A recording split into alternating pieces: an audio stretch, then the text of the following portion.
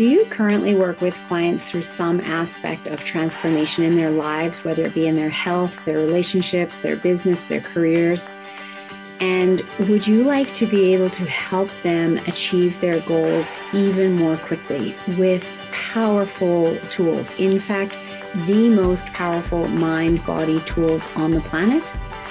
If so, you're going to want to know about this training course that I am running starting in October, at the end of October. It is the 8-day mind-body practitioner training, which will train you at the practitioner level in NLP, neuro-linguistic programming, which works with the unconscious mind as we rewire their strategies, their patterns, etc., to get them to break through and get the transformation they're looking for.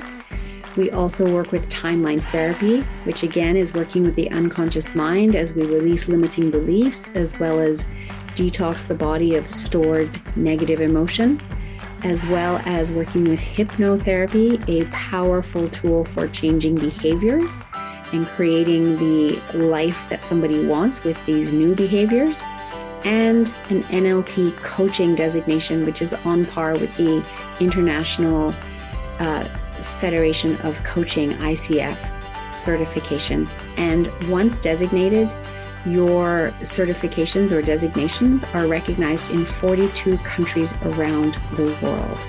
If you'd like to learn more about how you can bring these tools into your toolbox in order to have greater impact with your clients and change their lives, because I know that's what you want, please reach out and let's have a conversation. You need to live forward. There's things in your heart that you know are there. And sometimes it just takes a little bit of courage to say, yes, I'm just going to do it and just go for it. And if it becomes not the thing, it will lead to the thing that is the thing.